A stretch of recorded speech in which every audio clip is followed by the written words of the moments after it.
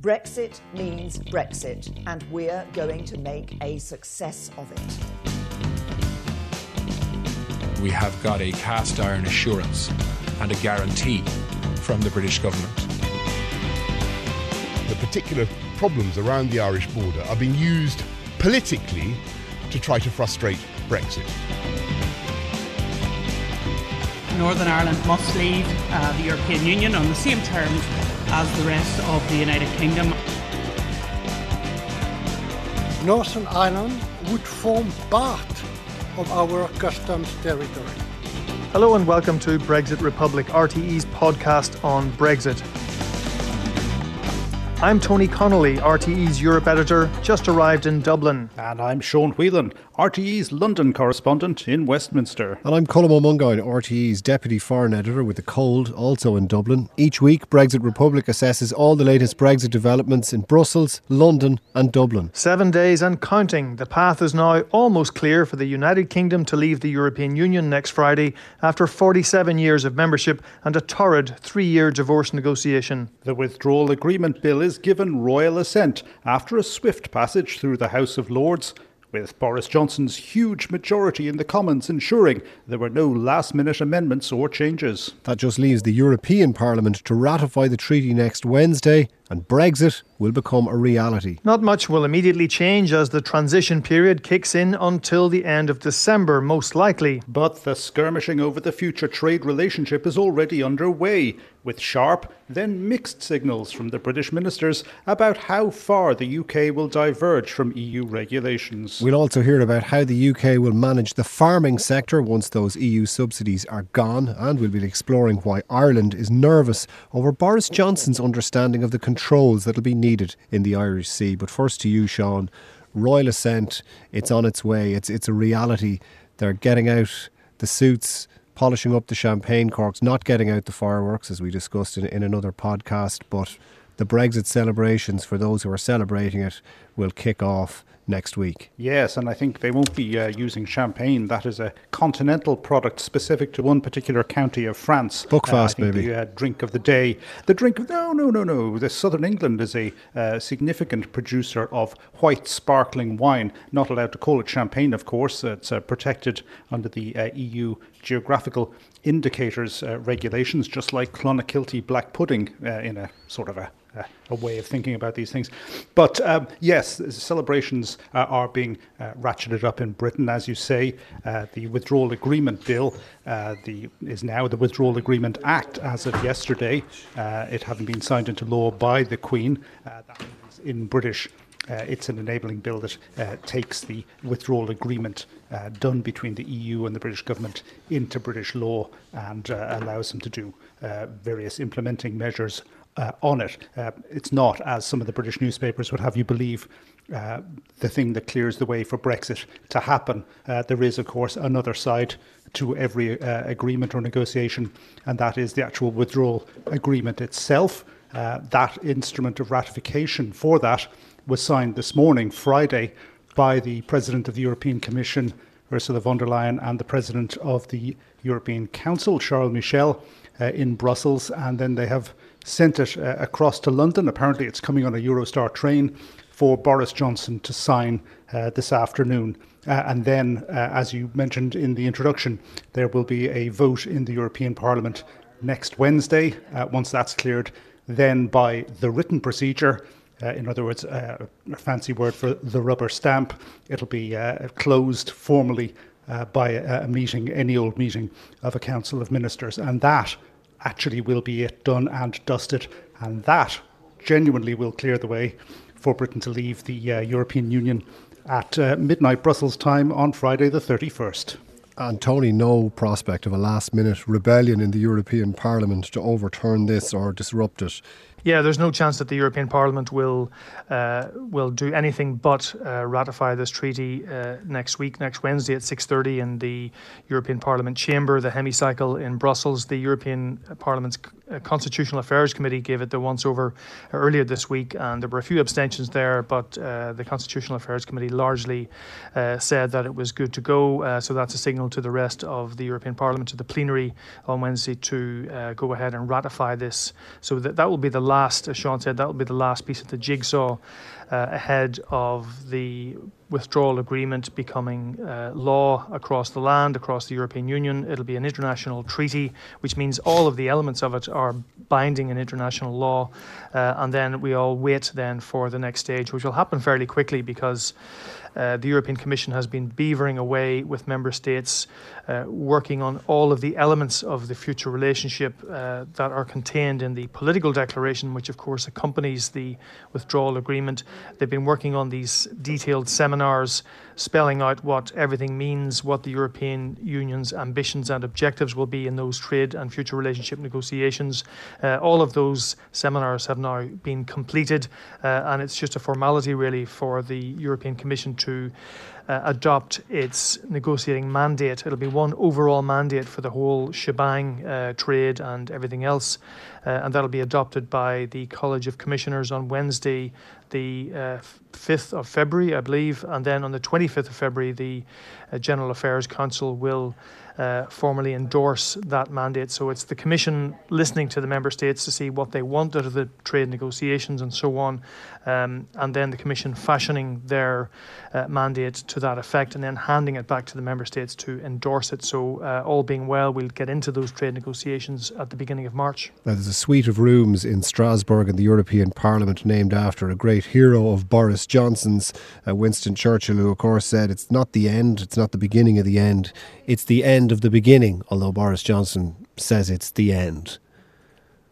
Yeah, it really is going to be another big, eventful, dramatic phase in the Brexit process, and a lot of people have been reminding viewers and anyone who wants to listen that Brexit has not been done. The divorce has just been done, but the future relationship has to be forged between two sides. The EU, a huge multi-governmental trading bloc, a unique experiment in multilateral governance and shared sovereignty, facing off against the sixth largest economy in the world right on its doorstep. So there are huge issues at stake, and already the big issue which has been rumbling has been this question of divergence. How far will the UK diverge from the EU's regulatory sphere, and how much they might want to align with EU rules. And we've had some fairly robust signals from Boris Johnson even before he was elected leader of the Conservative Party and before the general election, and we've also had a lot more combative messaging from people like Sajid Javid last weekend in the Financial Times, saying we will not be a rule taker, we will not be aligning ourselves with EU rules, the reason being that the UK doesn't want to be hamstrung in negotiating free trade agreements around the world. And of course, politically, people might say, well, what's the point of leaving the European Union if you're going to be then signing up to its regulatory orbit?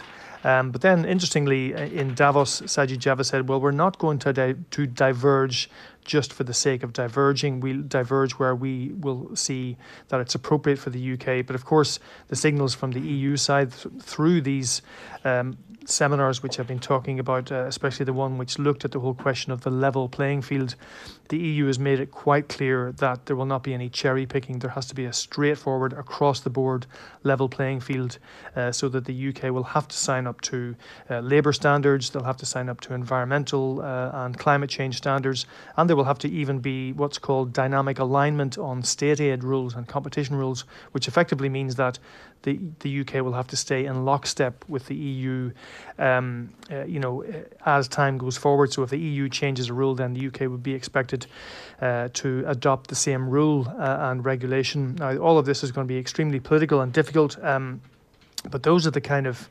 the big pillars of this negotiation and the big things to look out for over the next few months. Sean, into all of that, the UK government is saying that they're going to conclude a trade deal with the US possibly first. So they're looking to do that even quicker than they would conclude one with the European Union. That seems ambitious, to say the least.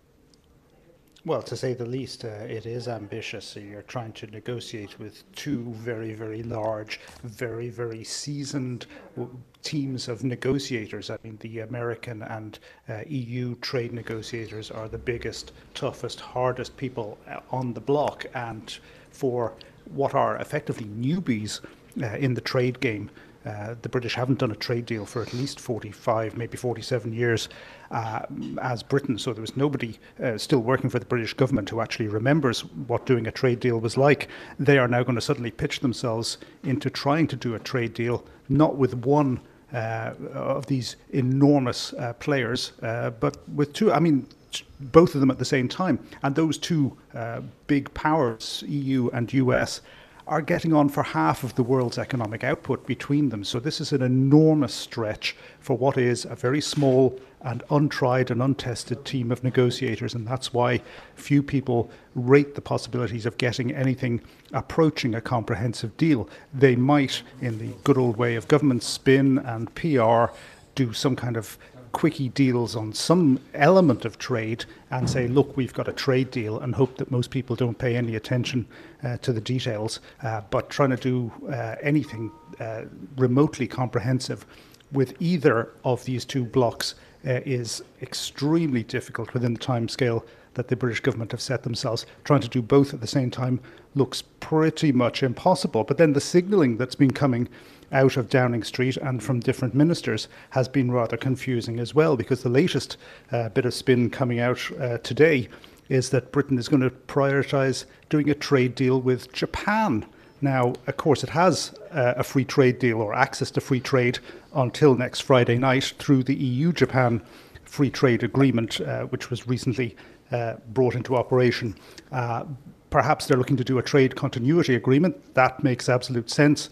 Try and hang on to as much as what they've got under that EU. They're saying they'll do it under EU plus conditions. What does that mean? No idea.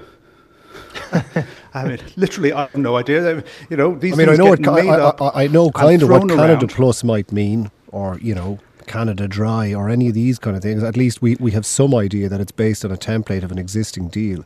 But EU plus presumably plus sounds like it a means that they trouser take size. the EU trade deal, the EU free trade agreement with Japan, and try and add something extra to it. What? I've no idea. This one has only just started to emerge through the spinning machine in the last 24 hours, possibly less. Then we had, as Tony was mentioning, Sajid Javid, the finance minister of Britain, or Chancellor of the Exchequer as they call them over here, going to Davos. He was the only minister allowed to go to Davos by Boris Johnson. He, of course, leading a people's government, as we know. So who better to send out than a guy who used to be a Deutsche Bank banker in the Far East, but he was the only one who's been allowed out. Now, he was on a panel with Steve Mnuchin, his counterpart from the United States, during the week, and said they were going to prioritise doing a trade deal with the European Union. To which Mr. Mnuchin turned around and said, "I thought we were going first."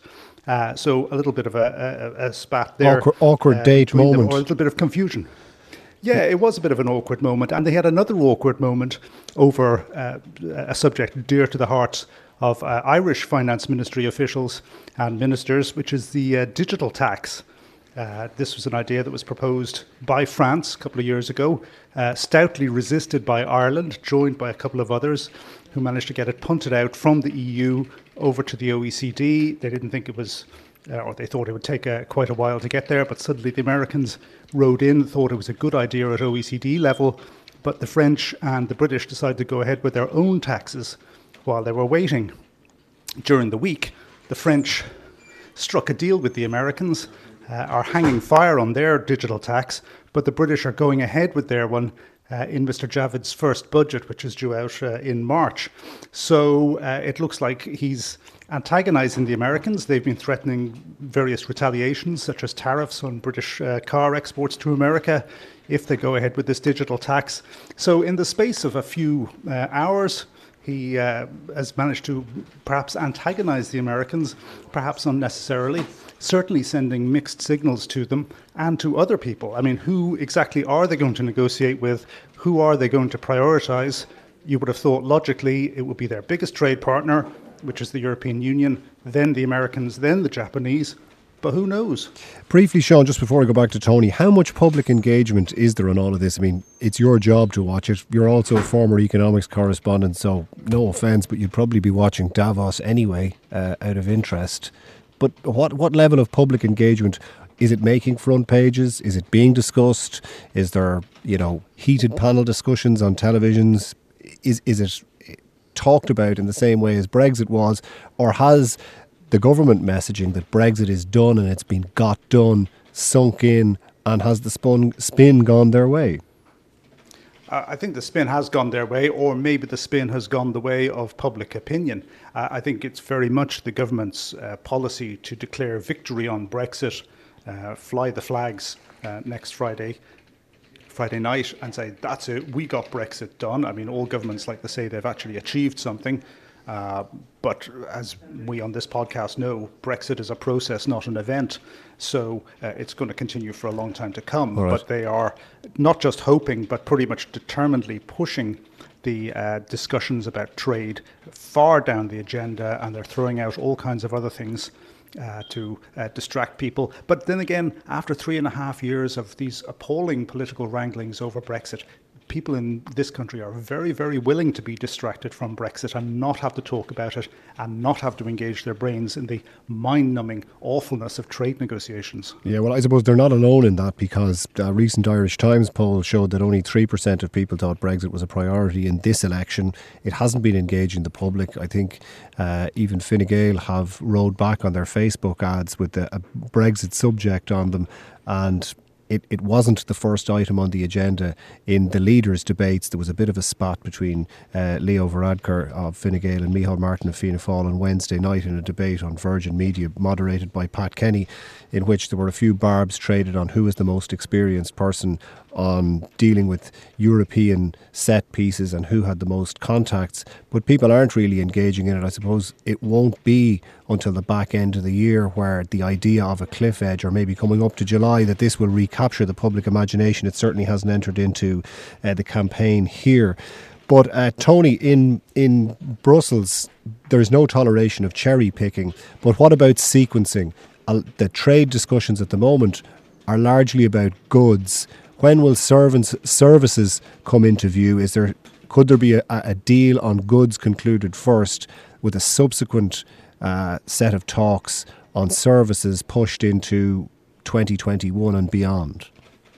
Well, first of all, most free trade agreements around the world are very light on services. That's an area that countries jealously guard their own sectors, and services is a tricky thing, because if you are going to allow one country to provide services in your country, then you're going to have people providing that service, which has implications for, the free movement of people, what rules would underpin that. But the other thing to say is that Boris Johnson has signalled that he wants a straightforward, bare bones Canada type trade agreement, which is light on services. He is emphasising a goods free trade agreement. Now, the EU is signalling back that you're only going to get a goods free trade agreement if you sign up to a level playing field. And as we've been talking about this, the UK is resisting to have wholesale level playing field provisions or obligations, or anything that comes close to alignment or dynamic alignment. So it looks like services is being kind of punted down the field a bit, and goods are going to take priority. When it comes to financial services, the EU operates a thing called equivalence, which basically means that the EU recognises that their standards in financial services and providing those services in banking and all of that sphere, that the standards are pretty much okay in the other country and can be trusted. Now, of course, this is a hugely significant thing that the EU is not going to take lightly, because remember, the financial crisis was all about risk that was drifting across borders and causing the chaos and mayhem that followed.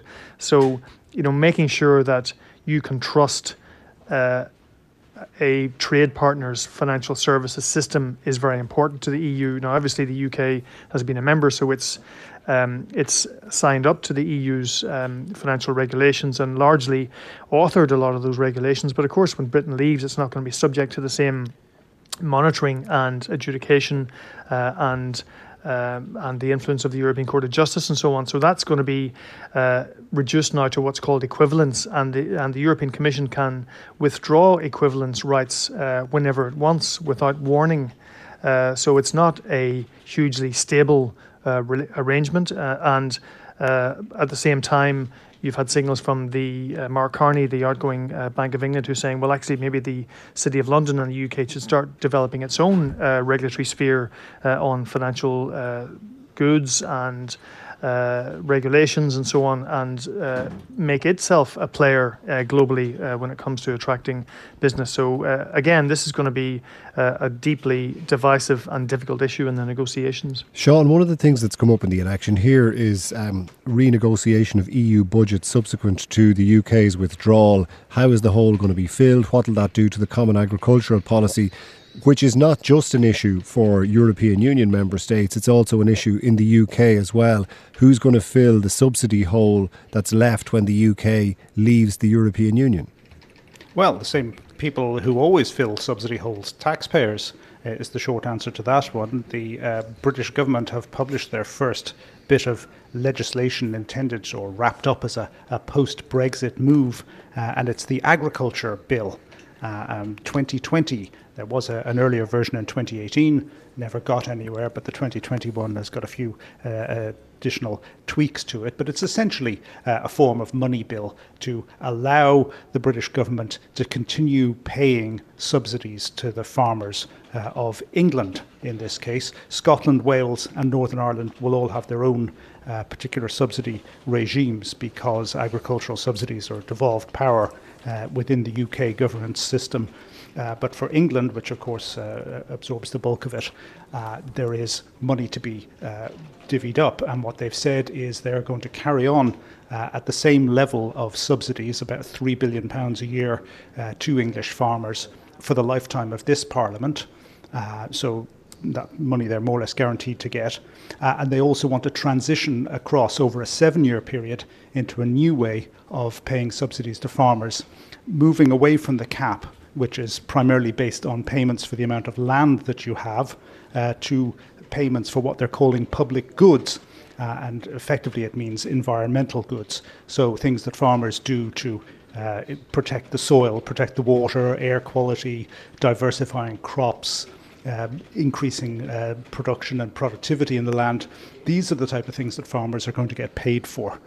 So it's quite a shift in the way that the subsidies are devised and paid out, or will be, because it's going to be phased in over a long period of time. The other thing is there's very little detail in this agriculture bill as to how exactly they're going to do that. So the lobbies are winding up to have a go at lobbying the hell out of this one.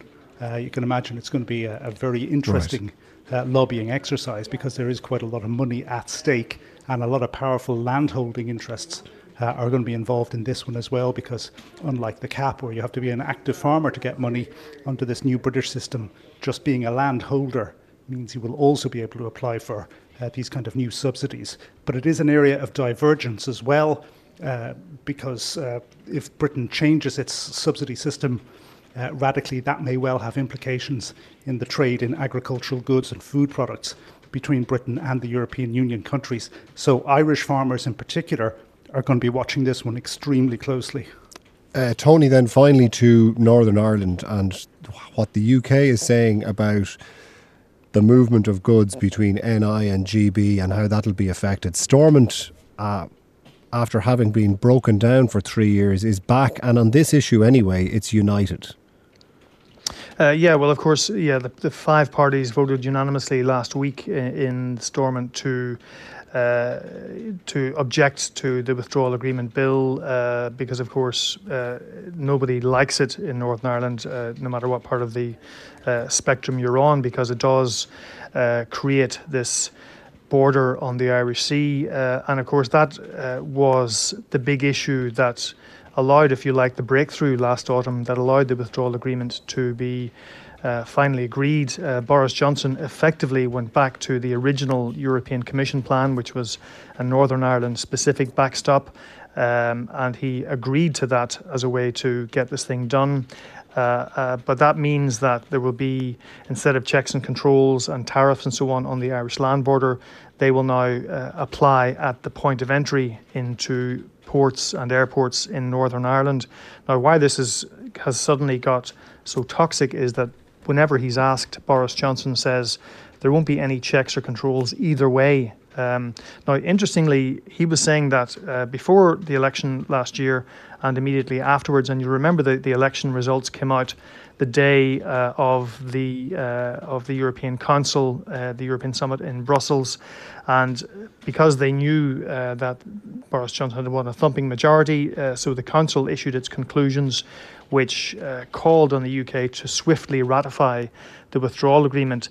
But because of what Boris Johnson had been saying about there not being any checks on goods going from Great Britain to Northern Ireland, Irish officials actually pressed for stronger language in the final communique of that summit to say, and effective implementation of the withdrawal agreement. And that is really code for make sure that the UK abides by its obligations under the Irish Protocol part of the withdrawal agreement, which means that there will be a border on the Irish Sea effectively at the end of the year, because it comes into effect automatically once the transition ends. Now, this has caused all sorts of consternation for business groups in Northern Ireland because they don't know exactly how burdensome these controls and obligations will be. Anytime they try to talk to Downing Street, in this particular climate don't want to hear anything negative about Brexit or even the word Brexit itself. If they have any observations or complaints to make, they have to apparently wrap it up in some other issue like climate change or put some kind of positive spin on it. But the reality is that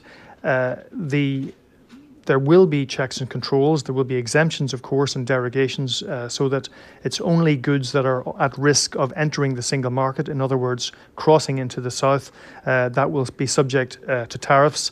But in order to know what goods are subject to those tariffs, you need to do the checks and controls. So there's a whole suite of exit and entry summary declarations. There are regulatory requirements on animal health, on food safety, on product safety, as we've spoken about before. And frankly, Northern Ireland businesses are completely in the dark about how these will be managed, who will pay for them. And of course, the Northern Ireland Civil Service is also in the dark because you're going to have to build border inspection posts in Larne to do the checking on live animals coming across. You're going to have to have bigger facilities than are there at the moment. Those border inspection posts will need planning permission. I'm told that planning permission for those kind of big ticket items takes forever in Northern Ireland because of judicial reviews. But when civil servants and business groups ask Downing Street what's happening, they're not really given very much information. The other way of looking at this from a Dublin government point of view is that there is a concern reflected in that change of language at the EU summit back in December that the UK is going to play fast and loose on this one, for the main reason that how strenuous or burdensome these controls will largely depend on what kind of free trade agreement is negotiated at the end of the year. Because if you have a zero tariff, zero quota trade deal with close alignment, then of course you're not going to need to have a lot of those checks and controls or exemptions and so on goods going from Great Britain to Northern Ireland. But the problem is the Irish government is saying the UK can't simply hedge and wait to see what the free trade agreement looks like at the end of the year. They have to start planning now, and they have to start moving on all of these issues. And we've had some fairly sharp reminders from the European Commission on that score as well, that the Irish protocol must be implemented, and the work on that has to start immediately. Sean, finally to you then, the approach under Theresa May was, if you want zero friction, we have to work back from that consideration into what kind of a deal you have with the European Union. If people, as Tony was saying, if people in Northern Ireland want zero friction and a zero tariff free trade deal, that isn't been priced in on the part of the British government. They're just stating from the outset there will be no friction, but they're not saying what concessions, or they're indicating that there will be no commensurate concessions to make that happen. Well, it's more of the declaratory process of British government and its approach to Brexit. And we've seen many times where they say things are going to be this way and then suddenly find they actually have to negotiate with another party. And things don't necessarily turn out the way they say they're going to be. And that may well be the case with this Northern Ireland arrangement. I mean, as Tony said, set out very clearly there, this is all set down in an international agreement, what will be within a matter of days an international agreement.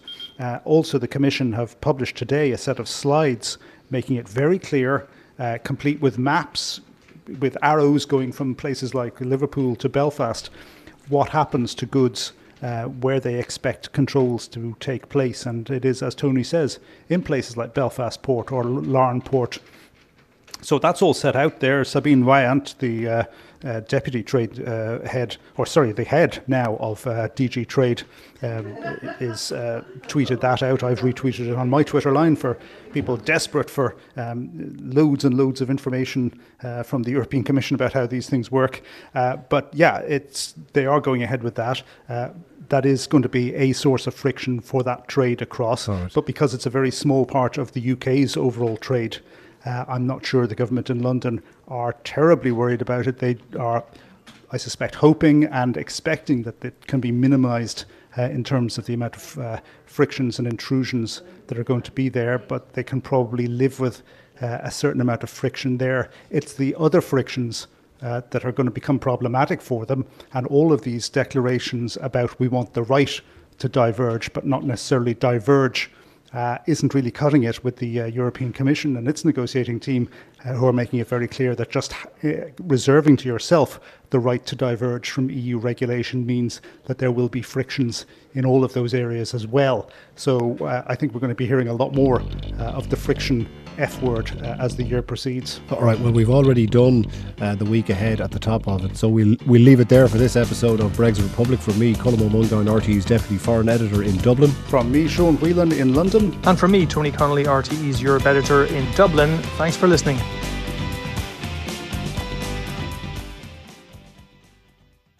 And if you liked what you heard in Brexit Republic and you're interested in the Irish general election, you can also subscribe to the Your Politics podcast from the RTE website, www.rte.ie/news. You can sign up through the RTE player or the platform of your choice, or indeed listen online.